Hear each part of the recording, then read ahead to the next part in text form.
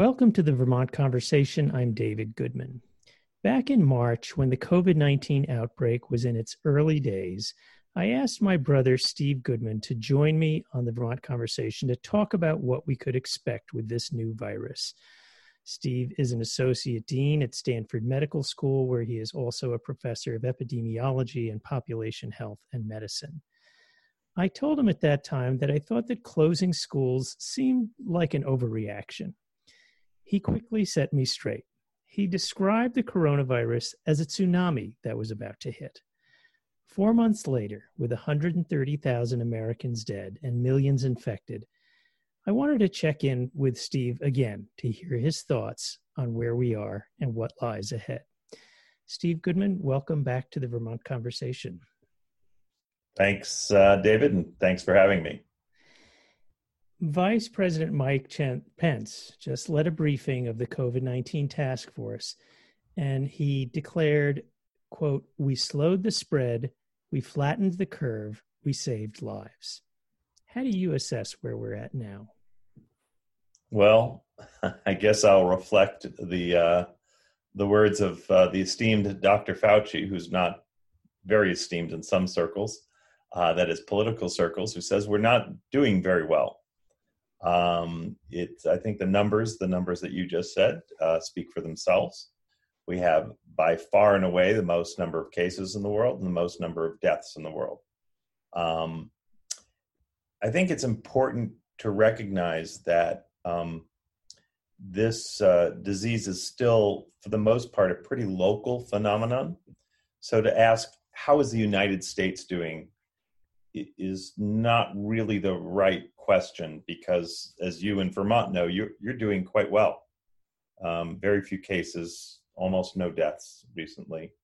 And that's true of many places in the United States. New York just reported its first day of no deaths. I think it was yesterday. So to ask how the United States is doing and to ignore Vermont or even New York, which came back from a cataclysmic peak just a few months ago, is to not give the complete picture. So what we have in the United States is not just 50 different stories for the 50 states, but we might have 500 different stories because every county has a different policy. This is actually part of the problem. And you're seeing, when you look at the maps, they're like a checkerboard, even within states that you see, that you hear about are doing terribly.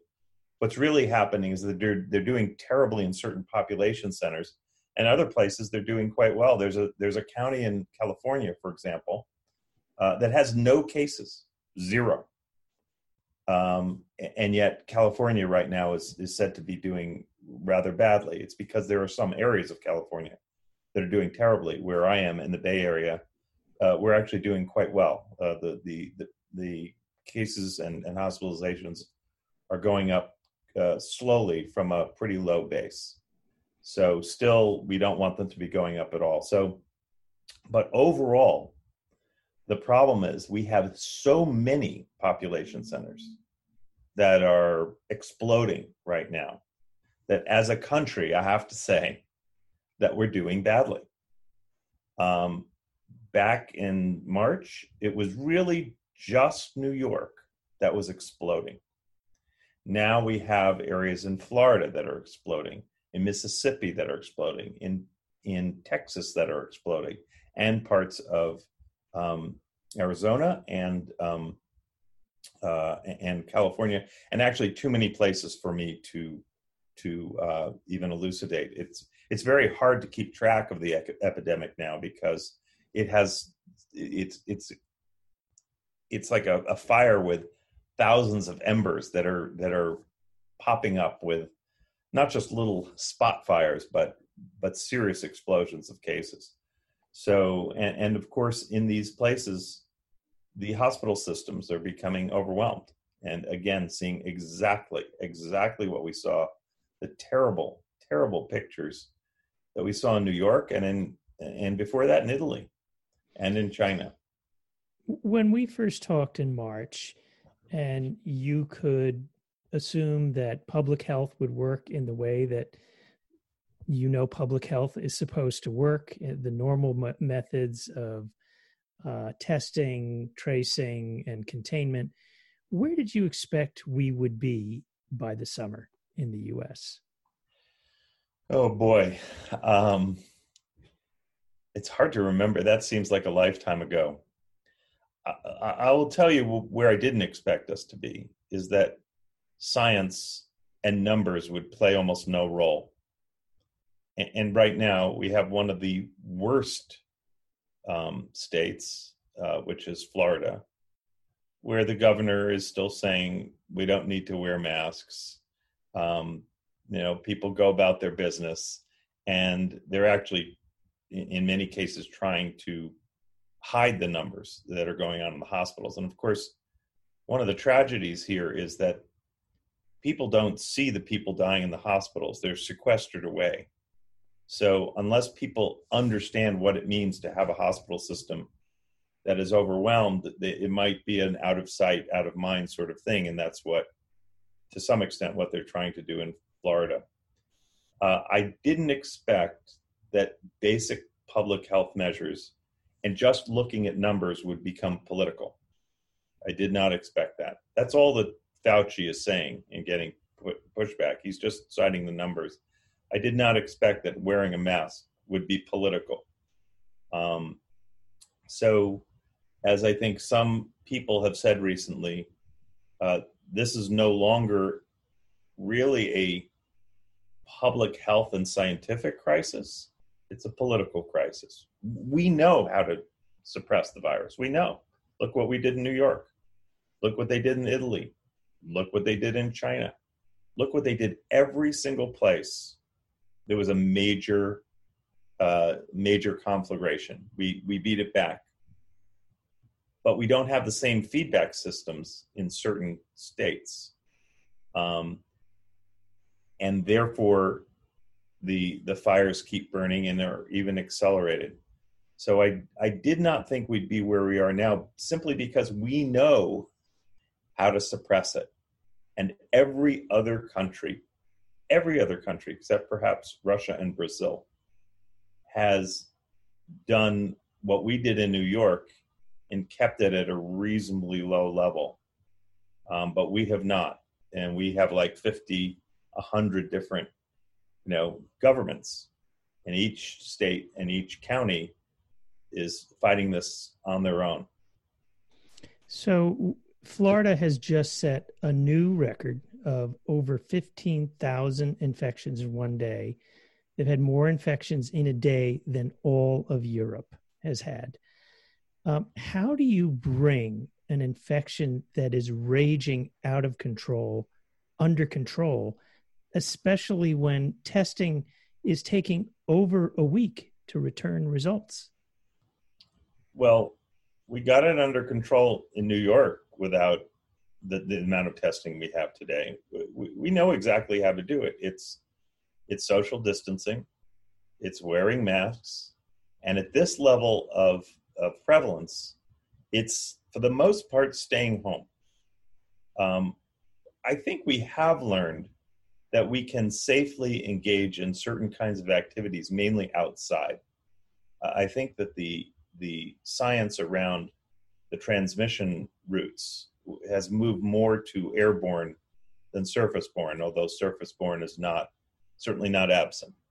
But we have learned that maybe certain kinds of lockdown measures maybe aren't as necessary as long as we don't crowd closely together and we wear masks and we're respectful. But we know exactly how to do this. We just have to have the political will and personal will to do it. But of course, it can't be up to individuals. This is what leadership does. It gets people to work together towards a common goal. I keep wondering if the Churchill speech for the Battle of Britain, if instead of saying, we'll fight them everywhere, he said, you each decide whether you want to fight them on the beaches, in the cities, in the towns. I'm not going to tell you what to do. You just decide, get a gun and decide how you're going to fight them off. I wonder if he really would have marshaled the collective efforts of Britain in the same way. And that's pretty much what we're getting today, a real patchwork, and that patchwork is reflected in the case maps. So we know how to do it scientifically, medically. We don't know how to do it socially and politically. If you're just tuning in, you're listening to the Vermont Conversation. We're talking this half hour with Steve Goodman. He's a professor of epidemiology and population health and medicine at Stanford Medical School. He's also my brother. Steve, let's turn to some of the medical questions that many people have right now. There's a big question about whether people who get COVID-19 are subsequently immune.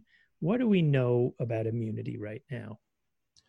Boy, that's a very complicated question. And as with all things COVID, you're watching science in the making. So these things don't just come as prepackaged facts. There are many, many streams of evidence that are coming in.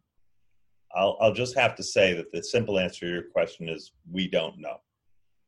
What we do know is that people do develop traditionally measurable immune responses. These responses do seem to last for a while, but there are other people who don't mount very robust responses.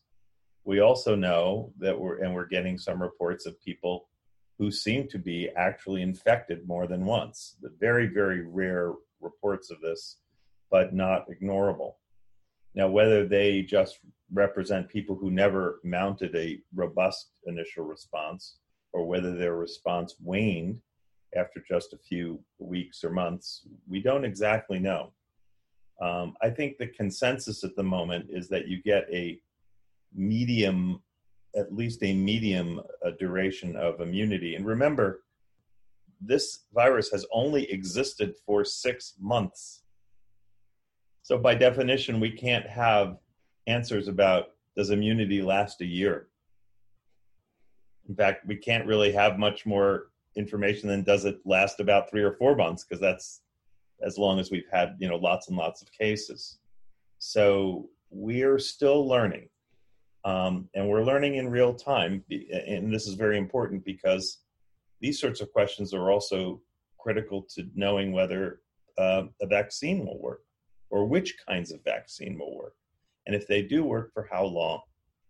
So I think all bets are off now. I don't want to say all bets are off. That's an overstatement. The consensus is that there is some degree of immunity that lasts for a medium period of time, and we also get this information from other viruses, like other coronaviruses, not just this virus. How long, how many people, how durable, and how many people will be in the tails, that is, who do become susceptible quickly, we really don't know. I don't want to even cite the numbers that we have right now. It's too little to make any firm conclusions, except that we know that there are people who seem to develop a not very robust immunity.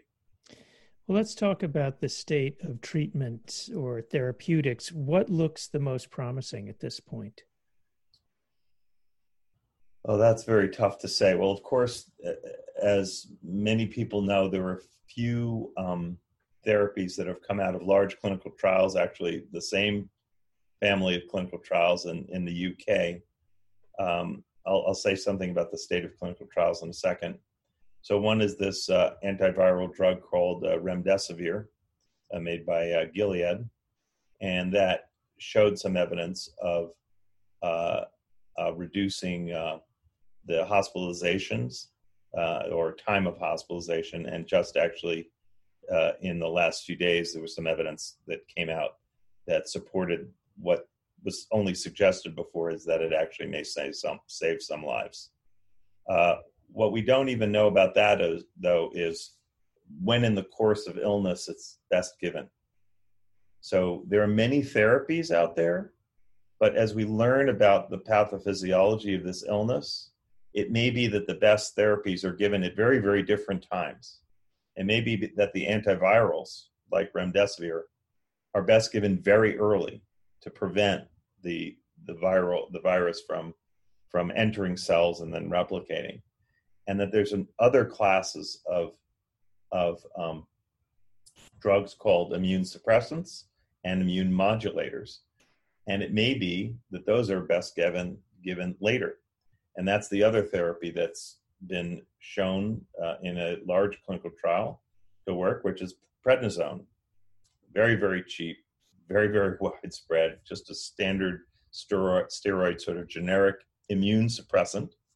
And it seemed to be very effective in very severely ill COVID patients, a little less effective in less severely ill, and it looked like it either was ineffective or maybe even harmful if given very early. So this is starting to suggest a picture of early attacks on the virus, and then later therapies that focus on the immune system. And it may be that the pathophysiology, that is how people get sick, sort of passes from one to the other. That is, the early effects are the direct effects of the virus, and the most severe syndrome that you're seeing that's really killing people may be mediated by our immune systems. That is, the virus stimulates our body to attack itself in certain ways. There has been an ongoing crisis with testing. You were talking about this problem in March. What is the status of testing? It seems we're still in crisis. Yes. This is one of the incredible disappointments, along with PPE, personal protective equipment, which is still in shortage in many of the hotspots in the South. It's like we're a developing country. We had the flare. We didn't learn from China, and then we didn't learn from Italy, and then we didn't learn from New York. I mean, where do we have to learn from? This is what the absence of central leadership, this is where it gets you. We don't have enough testing. We don't have fast enough testing. And we have to wait too long for the results of many of the tests in many areas. It's highly, highly variable because now there's so many vendors of the test. The large corporate, LabCorp and Quest are saying that they are, running short, and a lot of the delays are dramatic even from the biggest corporations. But there's, again, a real patchwork of suppliers of these tests, and we're just nowhere close to where we need to be. It appears to be a little better in some states than others. Again, it's quite a checkerboard, but we're not within a light year, or maybe only within a light year of where we need to be, which is testing on demand with results within a day, and then people can know once they've been exposed. Are they a threat to others? A test that comes back a week later, which actually was complained by a complaint I heard from Mick Mulvaney, the former chief of staff in the White House. He was complaining that his son couldn't get a result for 5 to 7 days. Well, that's virtually useless, if you're exposing somebody for that week. So we're still in a miserable state, better than we were, but we're not catching up to the need. So against this backdrop, we're talking about returning to school, to colleges and to K-12 schools. What do you think is the right approach to doing this? And can it be done in areas with outbreaks, such as Florida and Southern California? It's hard to see that it could. And this is very closely tied to testing. If you could test every single school child and every single teacher in the morning and maybe every few days, and know that everybody in that school has tested negative, which, by the way, even that isn't a guarantee because the tests are not even close to 100% sensitive. But it would still go far to reducing the potential pool of infected kids or teachers in the school. Without really ability to massively test and repeatedly test, everybody in that school is at risk, and everybody at home who the children go home to is at risk. Now, some of the results, some of the data from Europe suggests that schools are not as big a threat as we might think. But in almost all those cases where that data is coming from, the prevalence was not, as you say, where it is in some of the places in the United States. So the CDC has actually put out some pretty reasonable guidelines about how to safely open schools. These are being completely ignored by the leadership in Washington. I think if we adhere to those guidelines, we'd be in an okay place. They talk about cases going down, cases being at a certain level, protective equipment, and distancing be done in the school. We don't necessarily have the wherewithal or the resources to do some of these things. And each district is deciding for themselves, fortunately. And we just saw it announced yesterday that the San Diego and neighboring counties, I think it's Los Angeles, are not going to open schools in the September. One thing I want to really underscore here is there's a rhetoric that somehow politicians are shutting down the economy, that politicians are making decisions to open up or close. That's really false. It's the virus that makes the decision to open up or close. If we let it run rampant, people are terrified. Well, not everybody, unfortunately, but many people won't go to work. They'll get sick. They'll be out of work. They won't cater certain establishments. And actually, this was shown in a recent study in Sweden, which had very lax standards. And they tried to keep their economy alive. And it looked like they were doing much better than everybody else, except they had a very, very high death rate. But it was thought that that was the price of keeping the economy alive. Well, they just did an analysis, and it turns out, and this was in the New York Times, so it's not something epidemiologists exclusively know, that their economy has done no better than any of the neighboring countries, and yet they had a 7 to 10 times higher death rate. So why did they have that depression? It was because of the virus, not because of any decision that politicians made. So it's the virus that's making decisions. When we cede control to the disease, then the disease takes over, and that's what shuts down our economy. It's not political decisions to protect us that shuts down the economy. Have large parts of America essentially abandoned public health? And if so, what has replaced it? Well, this gets back to my point before. I do think that there is a role that epidemiologists and doctors should not be in total control of social decisions. I think that there is a balancing act that has to be done by politicians, good politicians informed by data. They need to work in partnership. And for this disease, it may mean loosening up, dialing back, loosening up, dialing back. That may be the cycle that we have to go through to find just the right balance. But in places where they do not work in partnership, where data doesn't seem to make a difference, and when I say data, I mean the number of their constituents who are dying. They're not just numbers, they're people. If that doesn't make a difference, then public health, by definition, has been discounted because the politicians are not, in fact, taking the health of the public into account when they make their decisions. So has it been abandoned? Not by the public health professionals. You will find in every county, everywhere, the public health professionals, as well as the clinical professionals, the ones, the poor doctors and all the ancillary staff working to save lives, none of them have given up. They're pleading with their political leaders to take the steps needed to protect both their patients and them.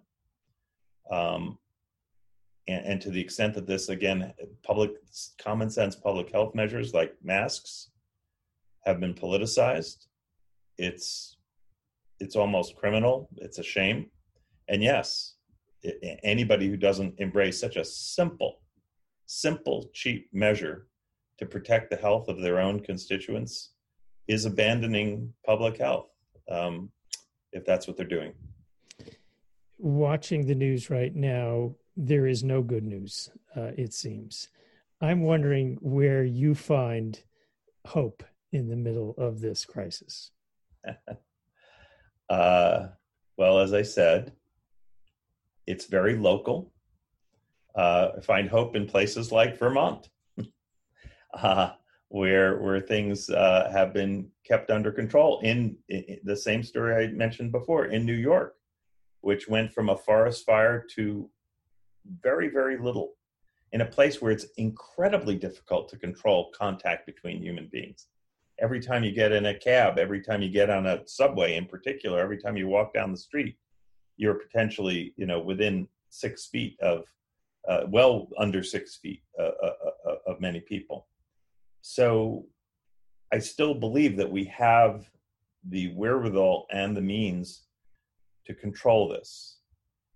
It's a matter of our political leadership recognizing that it's not a hoax, that the virus has economic impact, and that the lives of the people who live in their districts matter. And I still, even in the worst places, there's signs that the governors and the county commissioners who've been resisting are listening. Not everyone, but a lot. And I do think in Texas we're going to see a reversal. I'm hopeful in Arizona we're going to see a reversal. But it shouldn't have come to this.